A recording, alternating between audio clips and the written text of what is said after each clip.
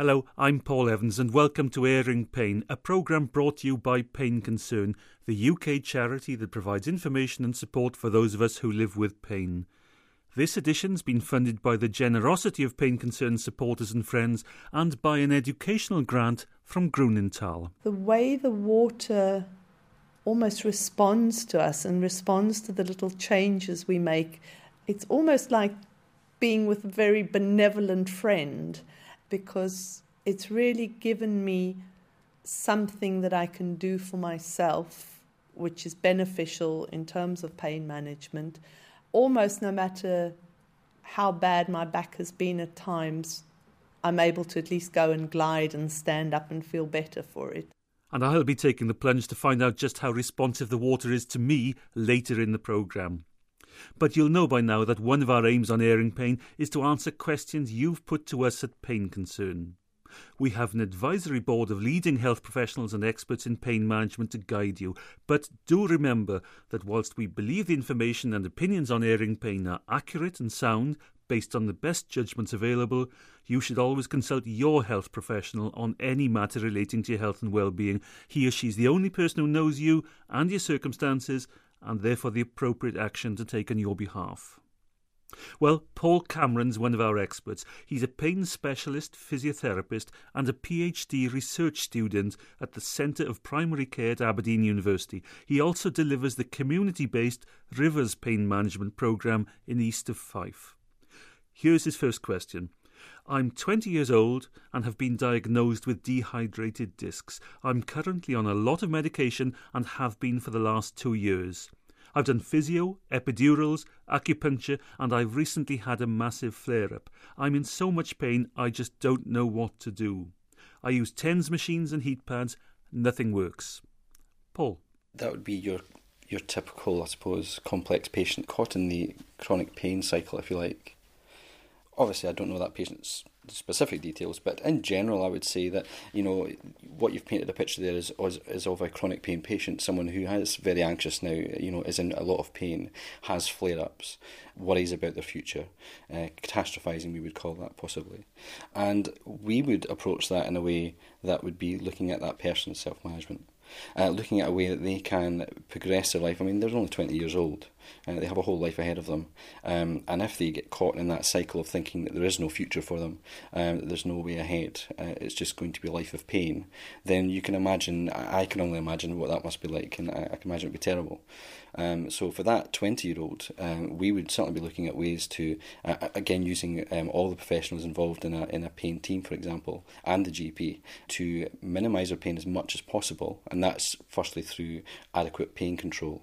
Secondly, it would be about getting them moving as well, and actually educating them. And we find that education of patients is a huge thing, because you do get a lot of terminology expressed by patients, and usually there's a lot of misconceptions, there's a lot of worry. They've heard things like crumbling discs, wear and tear, and we dispel those myths, and we explain exactly what these things mean, and then we also educate them in the actual strength, for example with the spine, the strength of the spine, and just how mobile it is, and all the structures involved, and what we mean when we're talking about things like dehydrated discs, and what that means for the future as well.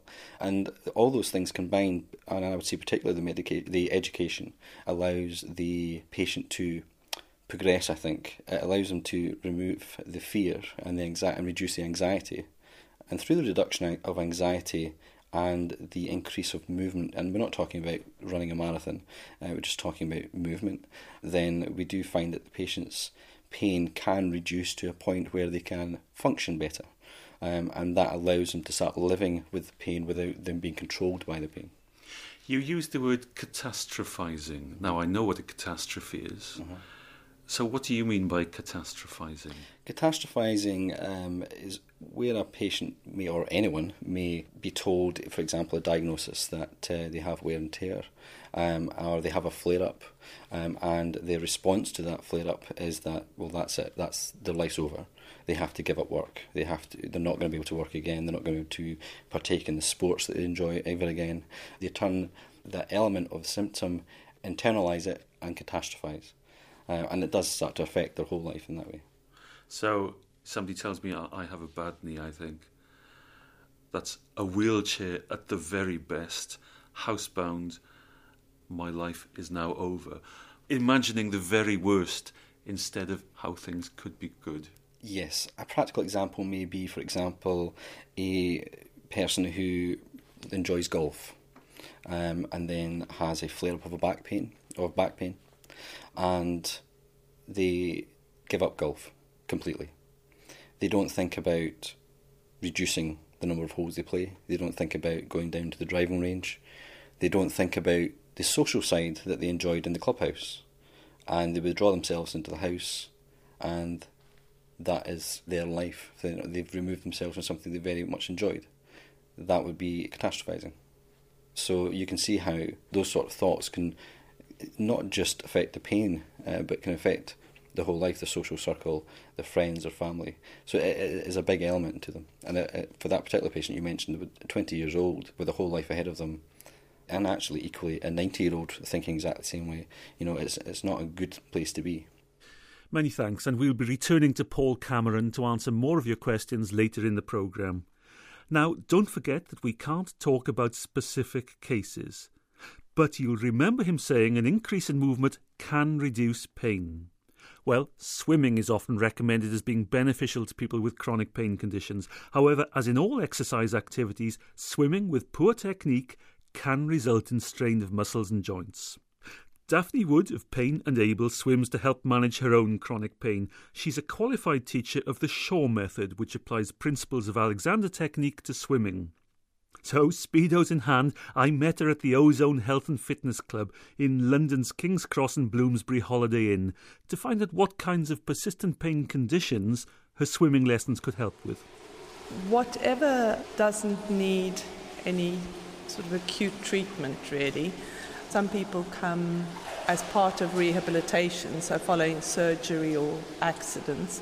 Others who would perhaps have been something like a pain management program and have been advised to do exercise, but perhaps find the high impact exercise a bit difficult, or who just want to enjoy swimming as part of pain management. Well, from my point of view, I've had fibromyalgia for about 22 years. I have a lot of aching, a lot of pain. I was a very good swimmer, a very strong swimmer. I tried to swim, and it's a boom and bust scenario. I enjoy it too much, it's going too well, and I suffer afterwards. Right.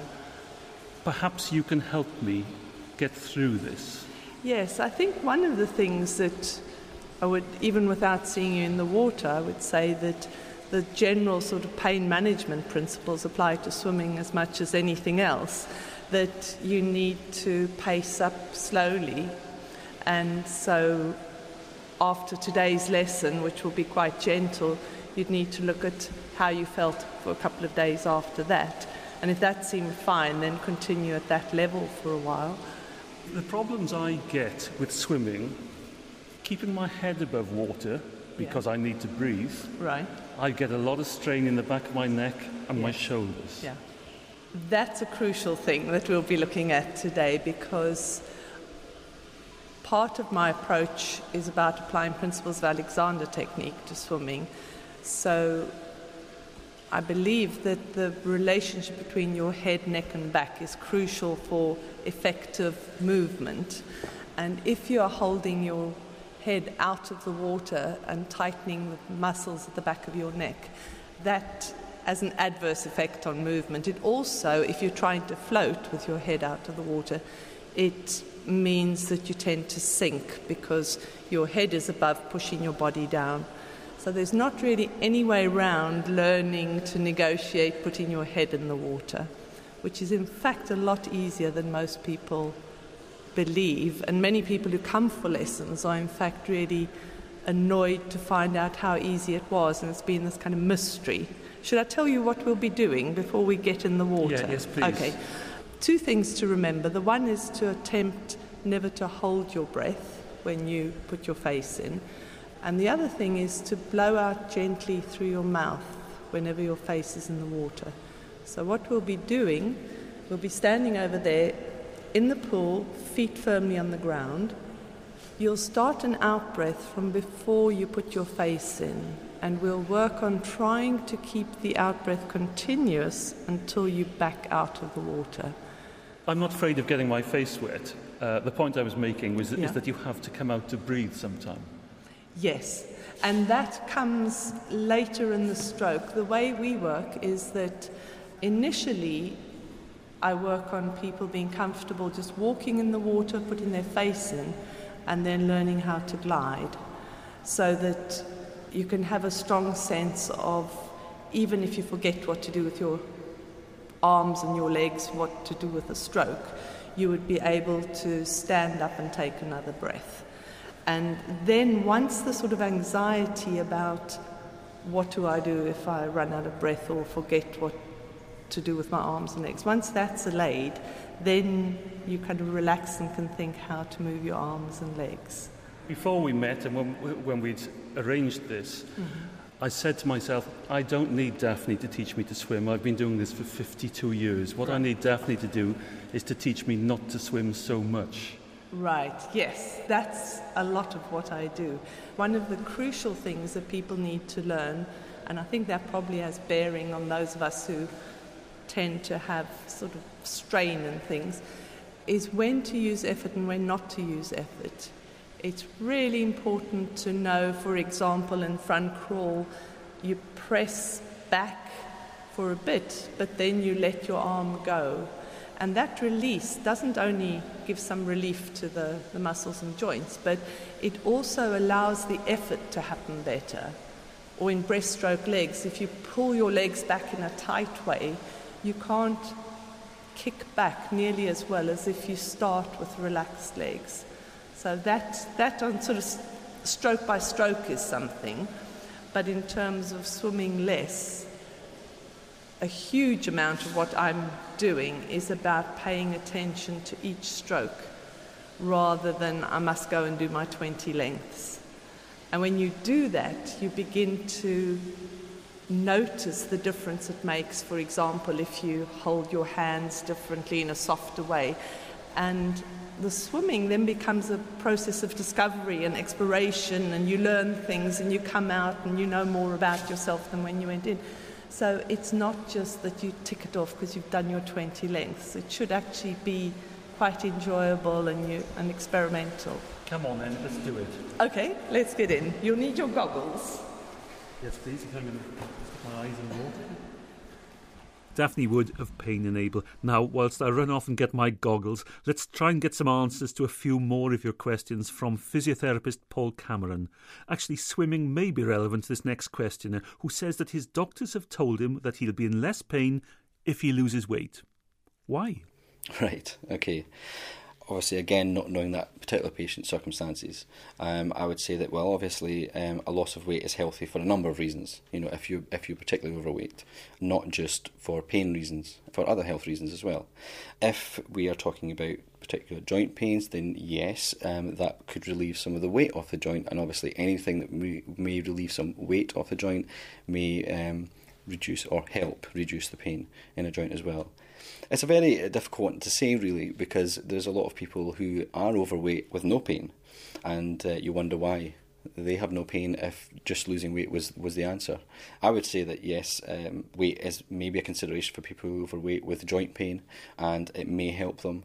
There's no guarantees, but certainly for an overall health perspective, yes, losing weight and being that little bit healthier and happier with it possibly may actually help reduce their pain anyway. I suppose, we don't know what sort of weight this person is, No. although I'm sure this applies to thousands of people, maybe me as well. The laws of physics say that if I have a problem with my knees and I'm carrying 5 stone extra on them, and possibly my centre of balance has shifted forward because of my enormous gut, then the laws of physics say something has to give. Yeah, I would agree. So the caveat to that would be that you don't gain weight overnight, so it's not a sudden change for your joints. And equally, you don't lose it overnight either. So again, it wouldn't be a sudden change for your joints. And none of these things are quick fixes. They're just one element of a pain management, or a whole scenario of pain management. So yes, excess weight may cause excess strain on a joint, which may, and I say may because we don't fully understand everything about the pain mechanisms, so it's difficult to say yes for sure. But certainly we do have patients who lose weight and feel better for it. And if we were to use those patients as an example, then yes, losing weight may help. Here's quite a complex question from a correspondent. I'm 47 and my knees are causing me agony. X-ray and MRI have revealed nothing. I'm taking 6 to 8 painkillers a day, which make me tired and irritable, but help with the severity of the pain. I suffer from joint pains too, mostly in the mornings. Rheumatoid arthritis has been ruled out, and they're saying I have osteoarthritis. And if so, I just have to live with the joint pain. However, it's my knee that's unbearable and mostly on the outside. A specialist is contacting my GP to recommend stronger painkillers, ! I'd appreciate some advice. The first thing I wouldn't do is talk about specific medication anyway, but I would advise that particular patient to return to the GP actually and have that discussion about their pain control. They have mentioned some side effects they feel they're getting from their pain analgesia, and obviously that would be an area that a pharmacist or a GP would be an expert in those areas. So they're the ones that really should be sitting with that patient and having that discussion. And I would advise that to any patient who's worried about medication. Yes, we have a limited number of pain medications, to be honest, and research is always being carried out to try and improve that. But that doesn't mean that there isn't scope for change and there isn't scope for allowing a patient to be a bit more finely tuned with their own pain medication, because everyone will respond differently. But again, it would be a conversation to have with your GP or a clinical pharmacist who'd be able to assist with that as well. Physiotherapist Paul Cameron. And if you would like to put a question to our panel of experts or just make a comment about these programmes, then please do so via our blog, message board, email, Facebook, Twitter, or even good old-fashioned pen and paper. All the contact details are at our website, and that's at painconcern.org.uk. And from there you can download all previous editions of Airing Pain, along with a host of information of how to manage your pain. Now back to the pool, where, suitably goggled, I'm ready to take the plunge with Daphne Wood of Pain and Able. What I'd like to start with is just walking to as deep as you're comfortable, with left arm forward, right leg forward, and then swapping over. In other words, opposite arm and opposite leg. This is partly about arriving in the pool, getting your body to obey your brain before we start the more complicated things. So it's quite simple, but in a way it just helps us both catch up with ourselves. Being aware of how you swim and swimming with good technique can really be an effective way of helping manage chronic pain. And it may be that there are people who do swim, but they swim holding a lot of tension, or they keep their heads out of the water, something like that. Because people who can swim naturally. Most of them have been swimming for most of their lives. They've picked up habits of the best way to swim for all of those lives. That's right, yes. And some of those are based on focusing mainly on getting across the pool, ideally without taking a breath, or purely on speed, which is fine, and I'm not knocking that sort of swimming for people who don't have any difficulties. But if people do start experience increased pain, for example, after swimming, maybe knee pain after doing the breaststroke or shoulder pain after doing front crawl, then there are things that we can address to make the swimming more satisfying and more beneficial. Okay, we're going to have a go now at the breathing. Are you okay about that? Yeah. Okay, if you can put your goggles on, please. Lean towards the wall, leaning into the wall with your fingertips under the surface of the water. My chin is just above the water line. Yeah. And I'm going to nod my head. In fact, I'm going to stop talking as well. I'm just going to nod my head and put my face under the water. Not your whole face yet, until you get used to the crucial thing is to keep the out breath continuous.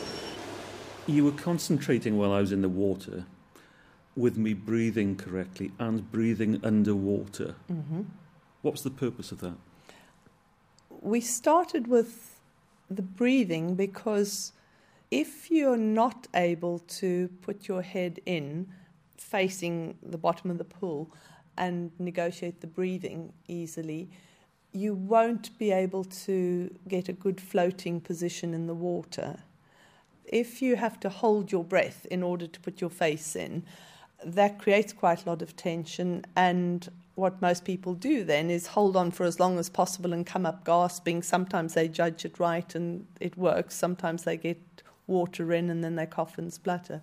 So we do that first, standing by the side of the pool, so that there's no other factors that you're worrying about. Your feet remain firmly on the floor so that you can give all your attention to just keeping the out-breath constant as you roll your face into the water and come out, still blowing out, and then take another breath.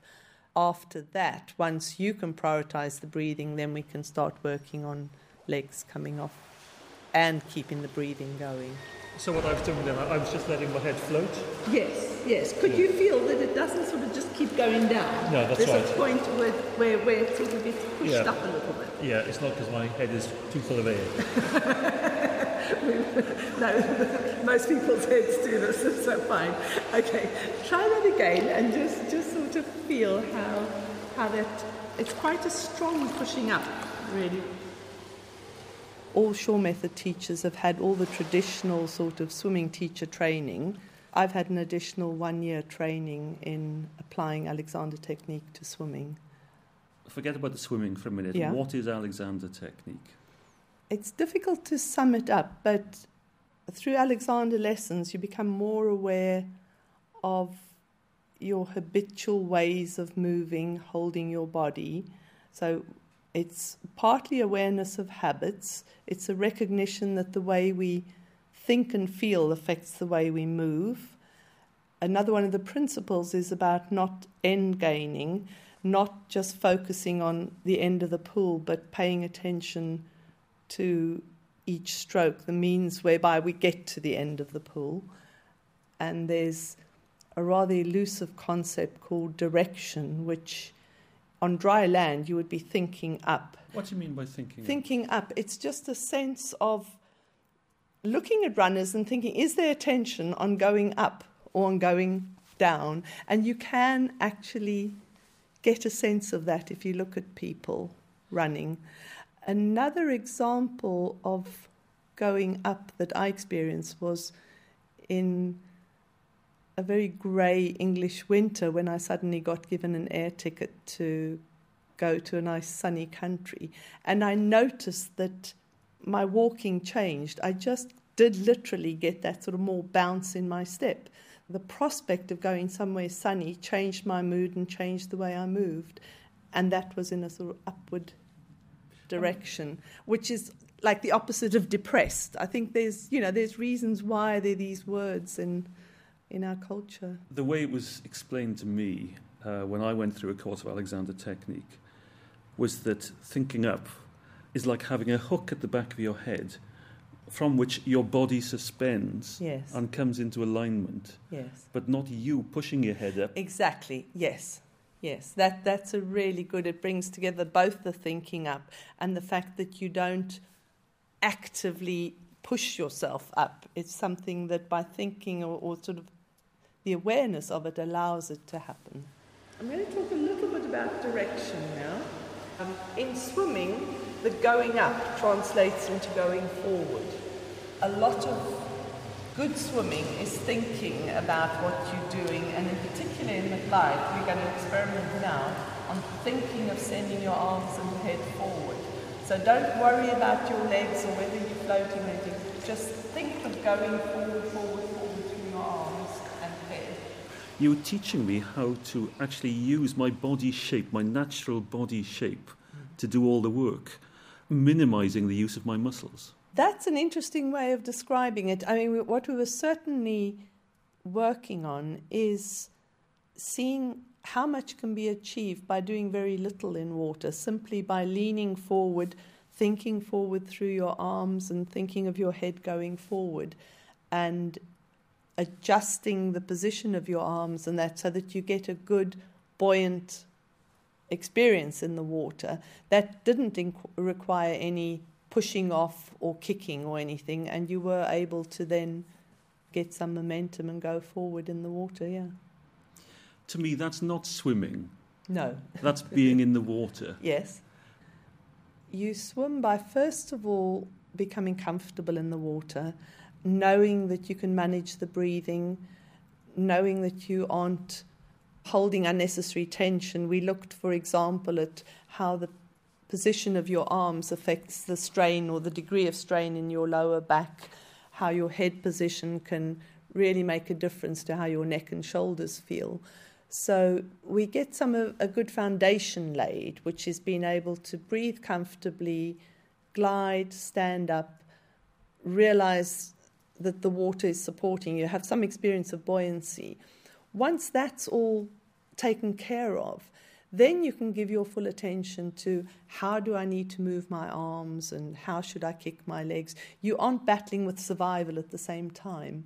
And I think it's really important to explore buoyancy and to know what happens when you do very little in water, to know that you can float. And then from there, move on to learning a stroke. And the interesting thing that I found was that you, by systematically going through different parts of my body, if you like, my head, my breathing, my legs, my hands, the angle of my hands into the water, you made me notice what my muscles were doing and how changing position could alter the way those muscles were working. Exactly, yes, yes. And you see, those kind of observations that you made come much easier when we reduce how much you're doing. It's unlikely when you're aiming for the end of the pool that you pay much attention to those rather subtle things, but which are really going to affect how your body feels after a good swim. That's lovely. I think it's time to just look at how you get stand up. Yeah. Because there's something very wise in sort of somewhere at the back of our heads which won't let you float comfortably unless you're very clear about how you're going to get your feet back on the ground and how you're going to breathe. Right. Now, the reflex way people often do it is to snatch their head out, okay? If you do that, if you come up head first from the horizontal, you're immediately tensing all these muscles. You can hear it even in my voice, and you feel as though you can't breathe. In terms of pain management, people who come to you, how do you assess what they can do and what they can't do? Often they will come for their first lesson having not been in the pool for a long time. But as you saw in the first lesson, the approach is very gentle. It's quite challenging. If anything, it's more mentally demanding, and it's more about the awareness of trying to think of what you're doing with your breathing and your feet and your arms. You know, it's more that than physically needing to swim up and down. So very often the physical side of it isn't that taxing, and then we would certainly speak the next time about how they felt after that. And there's always a chance at the beginning of the lesson to sort of look at any issues that have arisen. Sometimes just the joy of being in water means that somebody will then go to an aquarobics class after my lesson and say, well, I felt dreadful, you know. And in fact, it's just been that they've gone on and done a lot more. But I've rarely had any sort of big problems in terms of pain after the lessons. If anything, the relief of being able to move and the kind of movements we do often leaves people feeling more relaxed and sort of in less pain. What I found today is that I could actually go to my pool and use the water therapeutically and for enjoyment without having to crease myself. Yes, and that's brilliant. If you found that today, then I'm delighted. And I'm delighted too. So that's Daphne Wood of Pain and Able. She's based in London, and you can get more information about her lessons at her website, which is painandable.com. No gaps there. And there are teachers of the Shaw method throughout the UK, details of which can be found at artofswimming.com. Again, no gaps. artofswimming.com. The last word to Daphne. A lot of our habitual ways of approaching life don't work in water. It's very often that on a day-to-day basis, I've thought that trying hard was the way to succeed. In water, it really doesn't work. And over and over and over, when people do less, try less, allow things to happen, allow the water to support them, that's when the actual good swimming results So water also is this wonderful medium which can give us another sort of sense of life and how things happen, and take away some of the pressure of trying hard and things having to hurt and be difficult to do us any good or to succeed.